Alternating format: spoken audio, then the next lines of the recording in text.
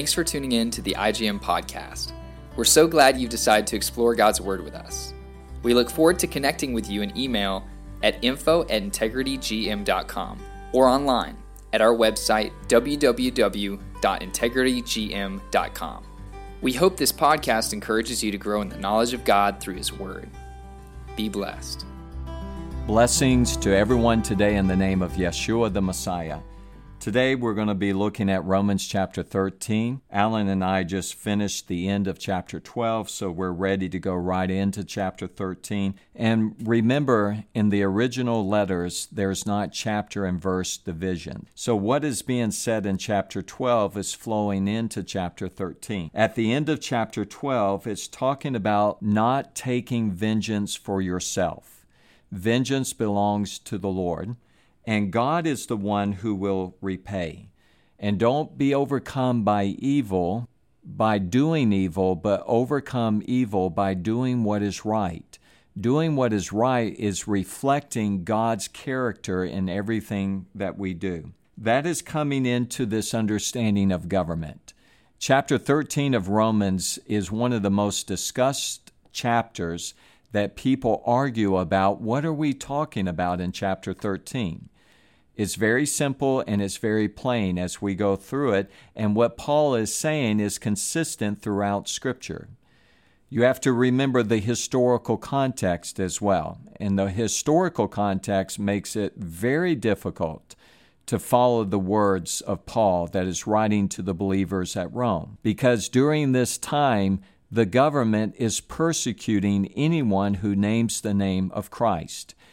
It is not a legal recognized religion within the Roman Empire. Later on, people are going to have their properties confiscated because they named the name of the Messiah or the name of Christ. They are saying Yeshua is the Messiah, Jesus is the Christ. The emperor is demanding worship to himself. Believers are not giving him that honor in that respect. The empire is saying that believers cannot congregate together. They cannot assemble together. Now, this is going to come about 8 years later after this letter is written to the believers within Rome, within the city of Rome. However, the writer of the letter to the Hebrews is going to say, do not be like some that have developed this habit of forsaking the assembling together. Do not be like them. You are not to forsake the assembling together. Because you have to remember, God's authority is always greater than any other authority. It's greater than the authority of government. It's greater than the authority even within a marriage. And so God always has the greatest and the final authority in everything that we do as followers of Christ. So as we're coming into chapter 13, the believers are being persecuted by government. So what he is saying has such an impact upon them beyond what we can understand within Western civilization. Because I never grew up in a governmental culture where I was being attacked by the government. In fact, in America, we have a constitution that gives us the freedom of speech, the freedom to own our own weapons, the freedom to assemble together, the freedom to speak what we believe, what is true, and to live our lives according to our own convictions and faith. But now in 2021, all of that is changing. And they're coming after us in our faith and telling us what we can say, what we can do, and they're trying to control everything within our lives. So chapter 13 is becoming more relevant to us today. When I say relevant as it was in the first century. I mean, we're not even close to where they were, but we can see the conflict within us more today than, say, 30 years ago. And so that doesn't change the Word of God. And we're going to flow into this chapter, flowing from chapter 12 into chapter 13. Every person is to be in subjection to the governing authorities, for there is no authority except from God, and those who exist are established by God. And let's talk about governing authorities over us. One governing authority that God gives to us, mankind, is marriage and the family. When we look at marriage, isn't marriage instituted by God? Yes. Does that mean that every marriage is a good marriage? No. Does that mean that every marriage brings about honor to God? No, it doesn't. So because there is a bad marriage, does that mean that we throw away the institution of marriage? Absolutely not. Now, we're living in a culture today that's trying to redefine marriage and trying to throw away the biblical understanding of marriage. But as believers, we understand that marriage is instituted by God and is a governing authority over our lives. What about government? As we go through the book of Genesis, we see governing authorities that are greater than a father and a mother over children, because families in time became nations. In fact, when you look at the understanding to Abraham, through you all the nations of the earth shall be blessed. The actual understanding of that, all the families of the earth shall be blessed. But family units became nations.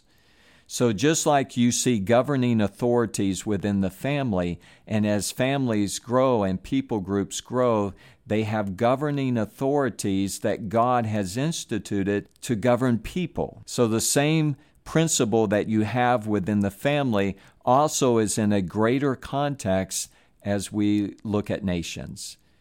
When we look at towns and cities, and we look at regions and districts, and we look at nations, and we look at empires, there are governing authorities that people have within their lives.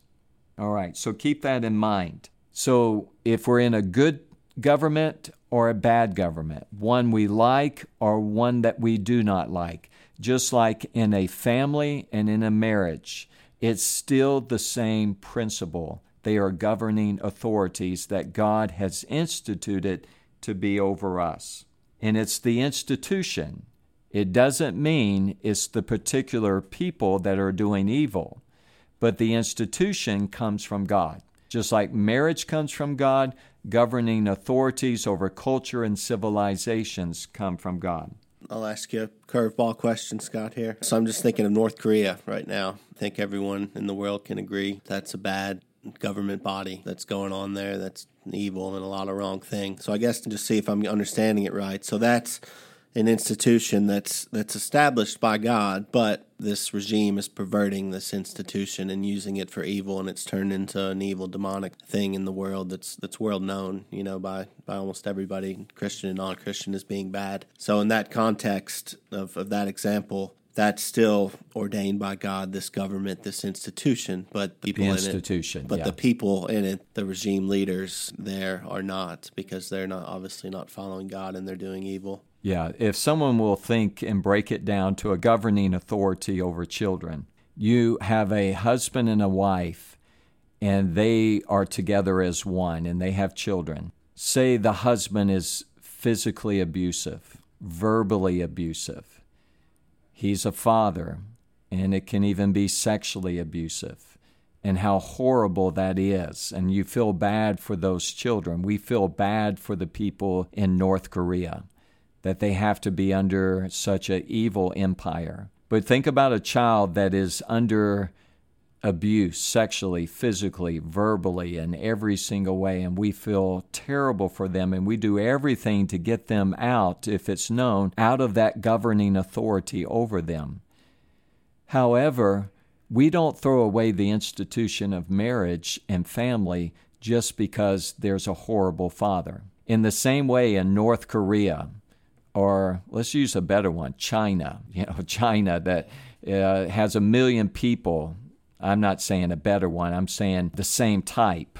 But we don't think of China in the same context of North Korea. They have millions of people in concentration camps in China. All right, they force people to get abortions. They have a 1-child and now a 2-child policy, and you go beyond that, they will bring you in and kill that child, murder that child. So We look at China, we look at North Korea, we look at the former Soviet Union, we look at these evil empires, and I have no problem of calling them evil. And I don't have any problem of looking at the Roman Empire at this time, and it was evil. And looking at it and calling it what it is. And we pray and we hope that the people within those lands can get out of that governing authority. But once they get out of that governing authority and they replace it with another, hopefully those governors will be better to the people and they will represent them in a better way. But just because China's evil doesn't mean that we throw away government. And this is another thing for people to think about. You can never throw away government. Think about anarchists. Anarchists don't believe in government. And in our own country recently, out in the state of Washington, I think it was in Seattle, these anarchists finally took over a portion of the city. And what did they do immediately? They set up barriers and walls and developed a government. What is government? Making rules for what you can do and cannot do as a society. So everyone that was within those barriers, they were under what? Government. Even these guys, or whoever they were anarchists. They don't believe in government. They became a government to themselves. You will never escape government at all. There will be governing authorities over us as a society. From that perspective, government is instituted by God just in the same way the family is and marriage is. Let's go to verse 2. Therefore, whoever resists authority has opposed the ordinance of God. What is that ordinance? That God gives us governing authorities. And they who have opposed will receive condemnation upon themselves. So believers within the Roman Empire that are persecuting them, they must understand that governing authorities comes from God. Once we understand that, we can react better to the evil that is coming against us. How do we react to evil? Not repaying evil with evil, but overcoming evil by doing what is good. Because that governing authority is instituted by God. Those principles are governing over you. Verse 3, for rulers are not a cause of fear for good behavior, but for evil. That's the reason why they exist. That if there's evil going on, they are to execute the sword, we're going to see here in a moment. They are to take care of evil. The problem is in the Roman Empire, they're saying that the believers are evil. But we do not overcome evil with evil. We overcome evil with doing what is good. Do you want to have no fear of authority? Do what is good, and you will have praise for the same. In time, as you do what is good, feed those that are hungry, your enemy. Give water to those who are thirsty. This is your enemy. Do not be overcome with evil, but overcome evil by doing what is good. Love those that hate you. Bless those that curse you. This is the response to our government. The same principles are being established by Paul with government. Verse 4, for it is a minister of God. Let me back up. So in time, this is the way that you change the hearts of people, is by doing what is right. Okay, now let's go to verse 4. For it is a minister of God to you for good. But if you do what is evil, be afraid. For it does not bear the sword for nothing. For it is a minister of God, an avenger who brings wrath on the one who practices evil. Government has the right to bring vengeance upon the people that they are governing, because they are the ones that have the authority to have the sword. Now, this is very important, because we have a lot of Christians that say, they go to the Sermon on the Mount and they say, you have heard it said, an eye for an eye and a tooth for a tooth. That goes back to the law of Moses. That principle was never for individual vengeance. That was always for society and how to govern over a society. But at the time of Jesus, they had taken those principles and applied it to themselves, that I have a right for vengeance, an eye for an eye and a tooth for a tooth. That's in the wrong context. Go back to chapter 12. Vengeance belongs to God. Chapter 13, God is saying, governing authorities, I have given the power to them to govern, and they have the ability to have the sword and to execute judgment. Now think about this for a moment. If someone kills my son or my daughter, murders them, do I have a right to murder them as well? No, I have a right to defend against an attack from them, and it might kill them in the process, but that's not murder if I'm defending. But say my son or my daughter is murdered by an individual, I do not have the authority to go and to take their life. That would be murder in itself. Who has the authority? The governing authorities have the right to judge them, to make a judgment, and to decide whether this person should live or die, if they're guilty or not guilty. Okay. And so Christians that say, well, we should not have the death penalty, that's evil because we're Christians and government should not have the right, is going against what Paul is saying here. They do have the right to punish evil. They do have a right to execute the sword. Okay, they do have that right. That's their authority, and God recognizes that authority. Now think about this. Romans chapter 8, the Roman Empire is saying that believers can be executed. If we read at what's taking place, and this is 57 A.D., they're saying, Paul is saying, we are like sheep that are led to the slaughter. All day long we are being put to death. Believers are being killed by the Roman authorities for their faith.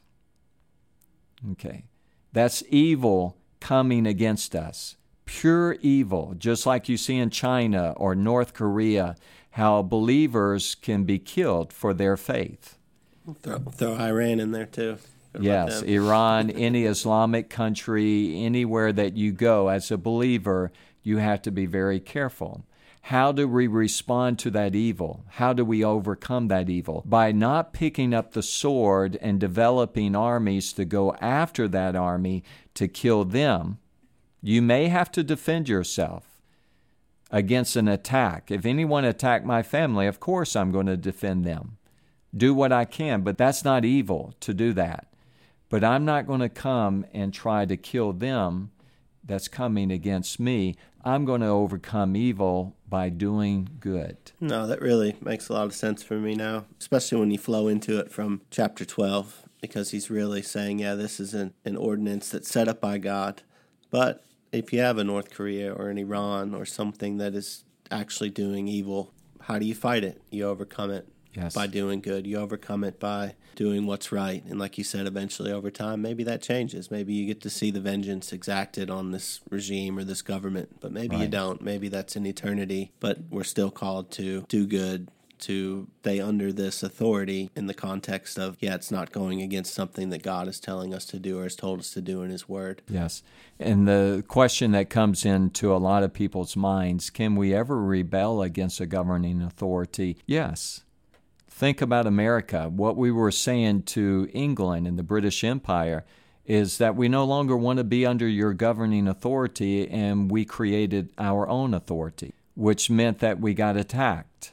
And we had to defend ourselves against an authority that's saying, no, we are your authority and we're not giving up this right. So sometimes it brings forth conflict, but it wasn't the early colonies saying that we're throwing away government. They're saying that we're not willing to have government without representation. And so sometimes there's a conflict. Sometimes in China, there was an uprising in which the Chinese army slaughtered thousands of people. They were uprising, asking for change. What are they saying? We want another governing authority over us. We do not want the Communist Party over us. And they paid a price with their lives.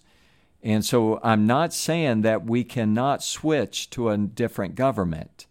that we cannot pray for a different government. When evil is there, it is evil, and it's a life and death situation. But how we respond to it is always doing what is right, always striving to honor God in the things that we do. Very difficult at times.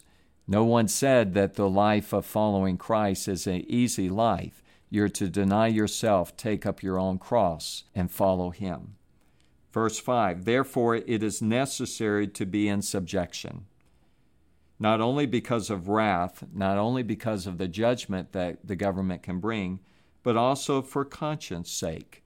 And Paul talks about this conscience about all the way through this letter to the Romans. For because of this, verse 6, you also pay taxes. For rulers are servants of God, devoting themselves to this very thing. So for conscience sake, if I'm not paying my taxes and I'm not abiding by the laws, I'm not doing what is right, there's within myself, I have a conscience that's telling me that this is wrong. And as I'm going against that, my faith is being attacked from my own actions of what I am doing. And so when he says in verse 5, for conscience sake, I believe it's talking about our own conscience here. So I say I'm a believer, but I'm cheating on my taxes, and I'm not paying taxes, and I'm doing this, and I'm doing that, and I'm not following the temporary aspects of government and what they're saying for me to do. Then there's a problem here. Again, I believe this is in the context of things that do not question the authority of God.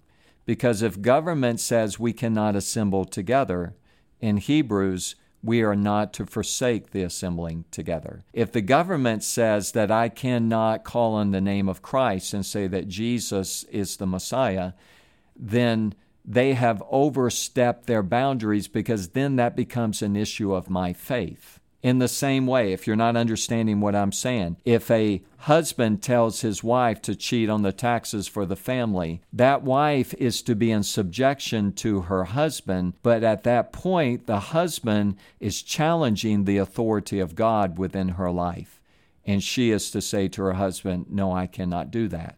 I cannot lie, I cannot cheat, I cannot steal, because that is my relationship with my God. If I tell my children to go steal something in a store, they have every right to look to me as a father and say, Father, I cannot do that. That's dishonest. So what we're dealing with are the temporary things, taxes and laws that do not put us in conflict with our relationship with God. That is true in the home. It is true within the government, whether it's a city government, a state government, or a federal government. The only time I'm going to go against their authority is when they challenge the authority of God. I think this brings up a question, at least in my mind. Maybe someone else is thinking it. Say you are in China or Iran and you need to pay these taxes to this government that you know is doing evil things, that you know is murdering innocent people, that money you're sending them is going for these different things that are not of God. How do you go in these verses in that context and that sort of mindset? Because it's sort of a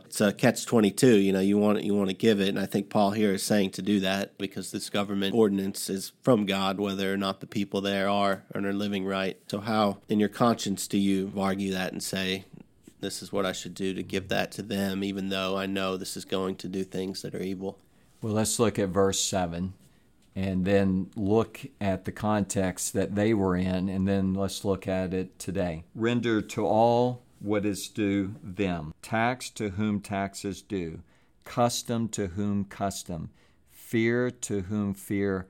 Honor to whom honor. Let's stop there. At this time, the military of the Roman Empire is killing believers. Later on, Nero's going to put believers on crosses and burn them.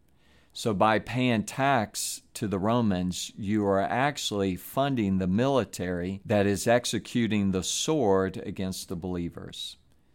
But what is Paul saying? He is saying, tax to whom tax is due.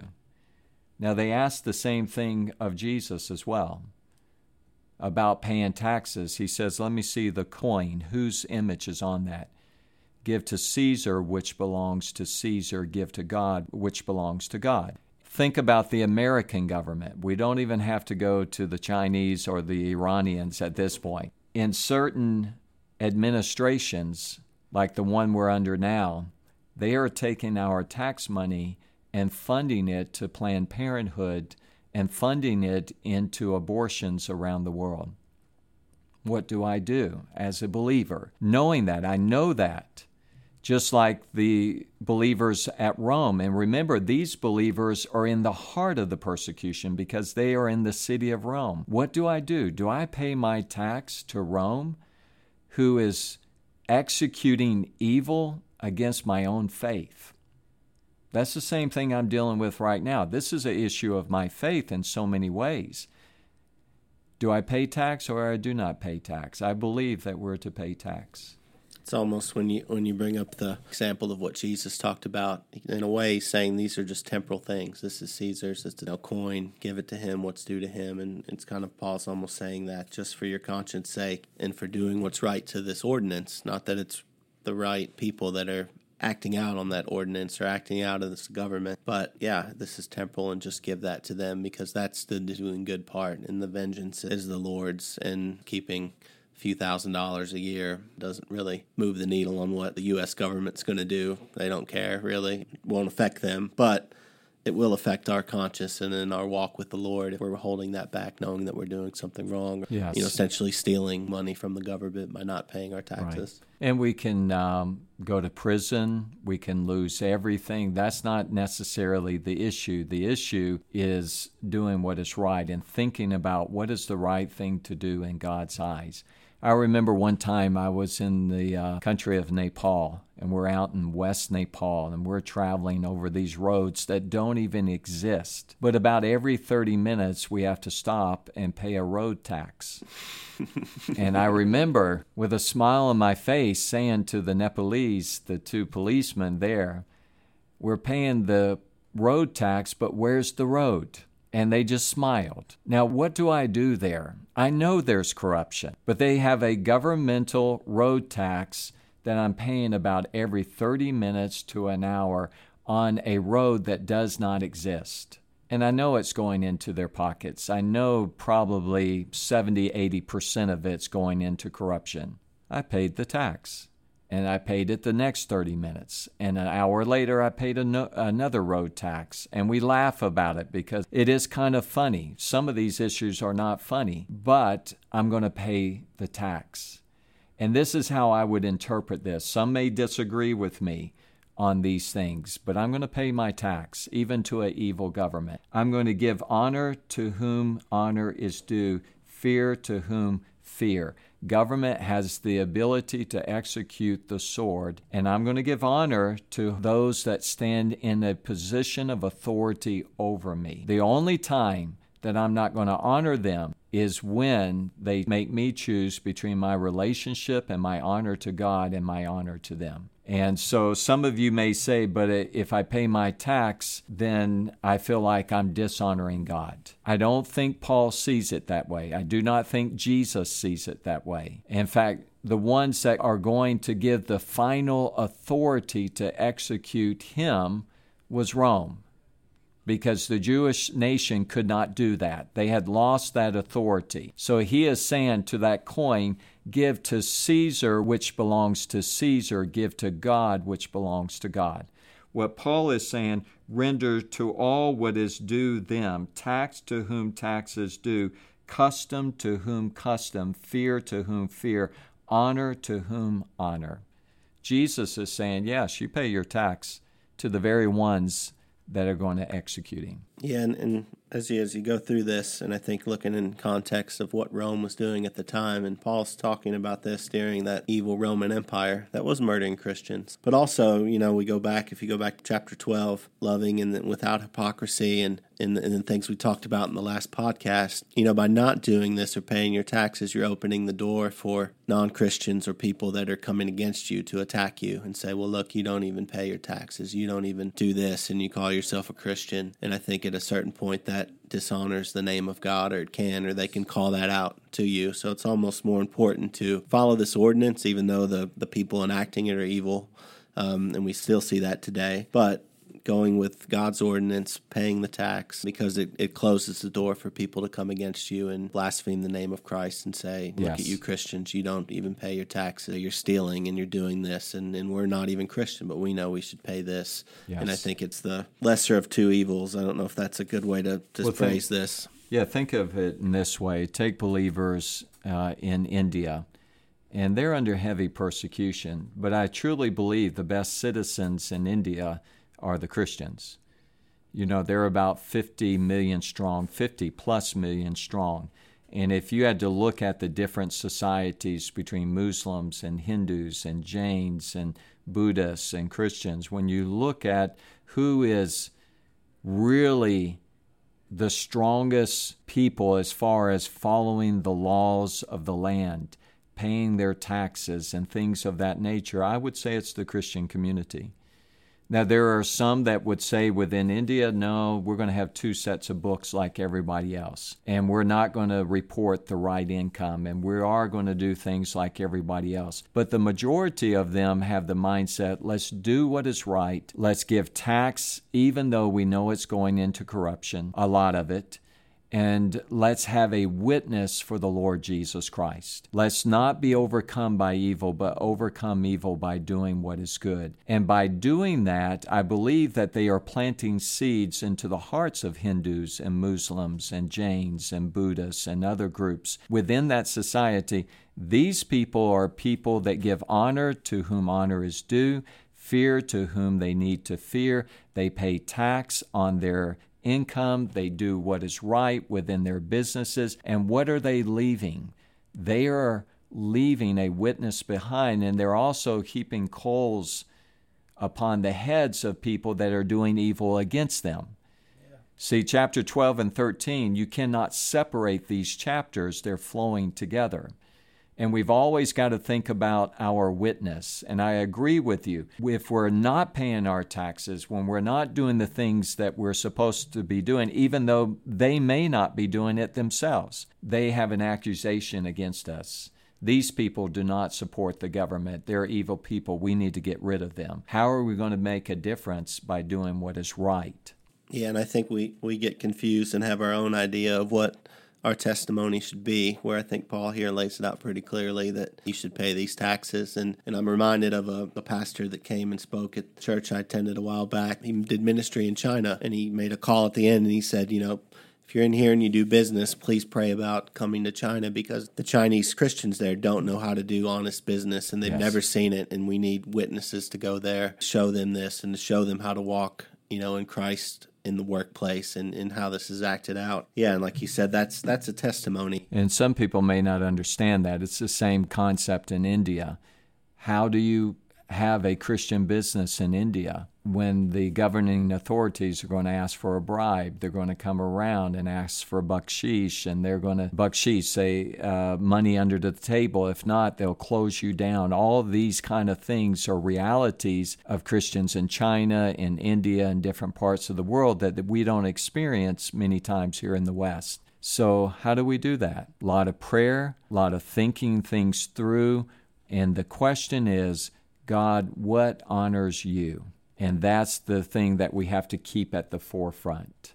So say when we were in India, to give an example, and hopefully people will understand this and not think badly about us, but every so often the postman would come to our house during certain times, and they would ask for a tip. Okay? They're asking for a tip. Mm-hmm. But that's not a tip. Actually, it's a bribe.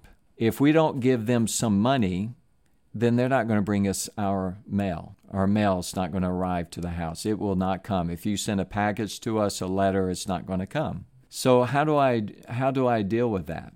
From my perspective, they're asking for a tip, and I give that to him. He's responsible for what he does with that. Now, he's supposed to bring it back and share it with everybody and these kind of things, but he's going to put it in his pocket.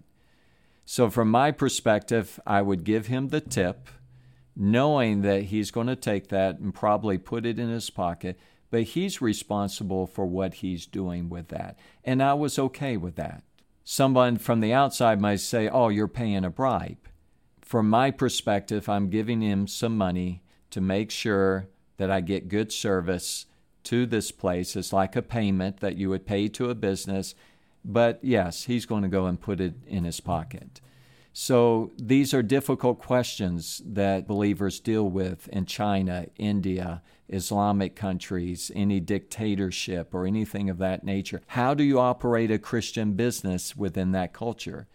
You really have to just pray, seek God, and work through these issues in your own mind, but make sure what you're doing, that you feel comfortable that it is honoring God. And they always say in India, when you go to India, if you're black and white about everything, you'll not survive in India. And I think this is what this pastor was saying. When you go to China, we need people that come that knows how to operate a Christian business within China, because you're going to be faced with 100 different things that you're going to have to pray through. Look at God's Word. And I was comfortable with every 2 to 3 times a year of giving a tip to my postman. I was okay with that because he's responsible for what he does with that. Yeah, you're right. It's not always black and white, even though we want it to be. But God's Word's true, and we can find the answers in there. And I think you're right. It takes sometimes just seeking Him. And to me, it goes back to this conscience sake, too. Praying about it, seeking God, reading it through, and knowing in your heart that you've made the best decision. Right. That you could make at the time. And maybe that changes in 10 years, and you say, you know what, I shouldn't have done that. But at that time, for your conscience sake, and you really feel like you've done what's right, and honored God with it. Because it may not be crystal clear, and things we're going to face in the future may not always be clear and exactly know what's right. There might be two sides of the argument coming from our brothers and sisters in Christ, and both of them may have great points. But it's our responsibility to know in our heart that we've made the best choice. Yes, and I always tell people that have a problem with that, okay, you go and live in India for 11 years, and then we'll talk about it. When I have a policeman that stops me, and I know that he wants money, and he asks for my driver's license, I take it out, and I hold on to it. I don't allow him to get it. And I had one policeman try to rip it out of my hand, and he couldn't get it out, and he just finally left. And he would say, give me your license. I said, here it is, but I'm holding on to it. Because I know if he gets it, the only way to get my license back is I'm going to have to give him some money. Yeah. So these are things that Christians around the world deal with governing authorities every day, and every situation is a little bit different, and you've got to really be ready for it all the time. But the heart is always to do the right thing. So when we go through this, let's look at verse 8. Owe nothing to anyone except to love one another. For he who loves his neighbor has fulfilled the law. Well, what about the first part? Love God with all of your heart, mind, soul, strength. Well, that's a given. Who is he writing to? He's writing to believers here. So he's talking about relationships between each other. So our responsibility is to love one another. Verse 9, for this you shall not commit adultery, you shall not murder, you shall not steal, you shall not covet. And if there is any other commandment, it is summed up in this saying, you shall love your neighbor as yourself. This is in how we react to everybody else. We're flowing out of the love of God, which is within us. Because we love God, we're going to love others. That's what we owe to people. Verse 10, love does no wrong to a neighbor. Therefore, love is the fulfillment of the law. So as I'm looking at what I need to do in a government or an empire that is evil, what is my response? To love with the love of God. And love does no wrong to a neighbor. Therefore, love is the fulfillment of the law. I'm always looking at what is best for others, doing what is right, treating them in the way that I should treat them. Do this, knowing the time, that it is already the hour for you to awaken from sleep. For now salvation is nearer to us than when we believed. Every day that we live, we're getting closer to the time of the coming of the Lord Jesus Christ, the resurrection, and our salvation is nearer to us than when we believed. Now that's almost 2,000 years ago. We can make that statement in such a more powerful way today that knowing this time that we're living in right now, that it is already the hour for you to awaken from sleep. Now, I think that is a reference to the resurrection there, because our salvation is coming. It's closer now than when we first believed. The night is almost gone, and the day is near. What is the night? The evil time in which they're living in. Therefore, let us lay aside the deeds of darkness and put on the armor of light. Let us, as followers of Christ, be ready to do what is right at all times, even in a government that is instituted by God. Their authority is instituted by God that is doing evil against us. Be willing to put on the armor of light. Let us behave properly as in the day, not in carousing, drunkenness, sexual promiscuity, and sensuality, not in strife, not in jealousy. Put on the Lord Jesus Christ and make no provision for the flesh in regard to its lust. What are we responsible for? Following Christ. What do we have the freedom to do? Follow Christ. What is the privilege that we have? Is to honor God, minister to others, love others, even to pay our taxes to government that is bringing evil against us. We're going to do what is right. We are going to put on the armor of light. And we're not going to give in to the things of this world. We're not going to be consumed into the lust of this world. Now, if we're trying to overcome evil by doing evil, what's going to happen to us? We're going to be pulled into that evil. But if we overcome evil by doing what is right, then we can live in victory in the name of the Lord Jesus Christ. Yeah, I think it's so powerful here at the end that Paul's always the realist in his writings, but he brings it back to eternal things. You know, that this is a temporal life that we're living in, and that the night's almost gone, and that we're going to be in this salvation and be with Christ and resurrected with Him and spend eternity with Him. So, you know, whether your government is enacting things according to what God wants or they're doing evil, you know, whether we're getting justice in this world from the government or injustice, it doesn't really matter, because what we're responsible for is honoring Him and looking at things from the eternal perspective. And I challenge myself with that. You know, it's easy these days, especially with everything you see in the country that we live in, to get really fired up about things that are happening in government and what people are saying and just the whole shift that you see. But my focus has to be on what's eternal, and has to be on honoring God and not getting caught up in these minor arguments and just letting it fester with bitterness or strife or being envious. Whatever it is, I have to look at, this is not my permanent home, and this Amen. 80, 90, 150, however many years the Lord chooses to give me is such a drop in the bucket to eternity with Him and honoring His name, and also the people that can come with us as we are a testimony to Christ, that see us living out honoring God, that, you know, see something like that. And, you know, we talked about Paul and Stephen, and when Stephen was stoned, Saul was there, who eventually became Paul, and that's just so powerful that testimony he had to speak truth and to stand for what was right brought the greatest writer of the New Testament, great apostle that won many souls to the Lord. So brings it back, and that's what it's about. It's not about the government, and it's not about us getting what we want or getting justice. They were getting executed. People in Rome were getting killed, and they would get killed even further, like he said, in the next 7-8 years. But our responsibility is eternal, to honor God and to honor His name, and eventually He honors us through eternity and the resurrection. I think that's the best way to wrap it up, is to say, as believers, we're living for the eternal things of God, and we're citizens of His kingdom first and foremost. And the temporary things of man's kingdoms is not the focus of our lives. If we can keep that in perspective, then everything that Paul is saying here becomes much more easy to live. It's about God, His kingdom, His righteousness, and God knows how to take care of us.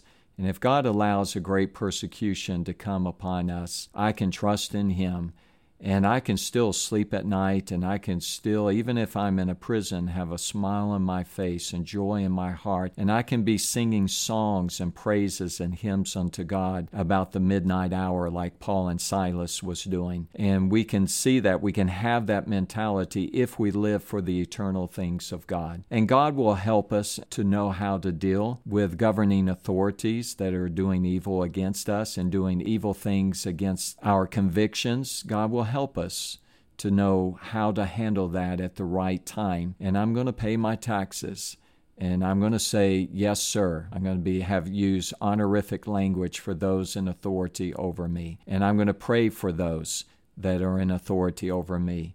And I'm going to bless those who curse me, and I'm going to love those who hate me. And I'm not going to be overcome by evil, but I'm going to overcome evil by doing what is good.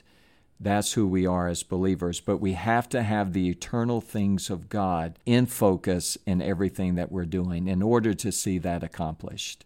Let's pray. Heavenly Father, thank you, God, for your word. Thank you for chapter 12 and 13 of this letter that Paul wrote to the believers at Rome. Let these principles and what you meant, Lord, let it be applied to our hearts today and what it means for us today. Thank you, God, that your word is true. It does not change because, God, you do not change, and your character doesn't change, and your word does not change. And God, we stand upon your word. It's in Jesus' name we pray. Amen. Amen. If you'd like to learn more about IGM or have any questions about this podcast, feel free to reach out to us at info@integritygm.com and connect with us on Instagram at integrity_global and Facebook at Integrity Global Missions. If you like our podcast, please share it and leave a review. Thank you for listening. Have a blessed day.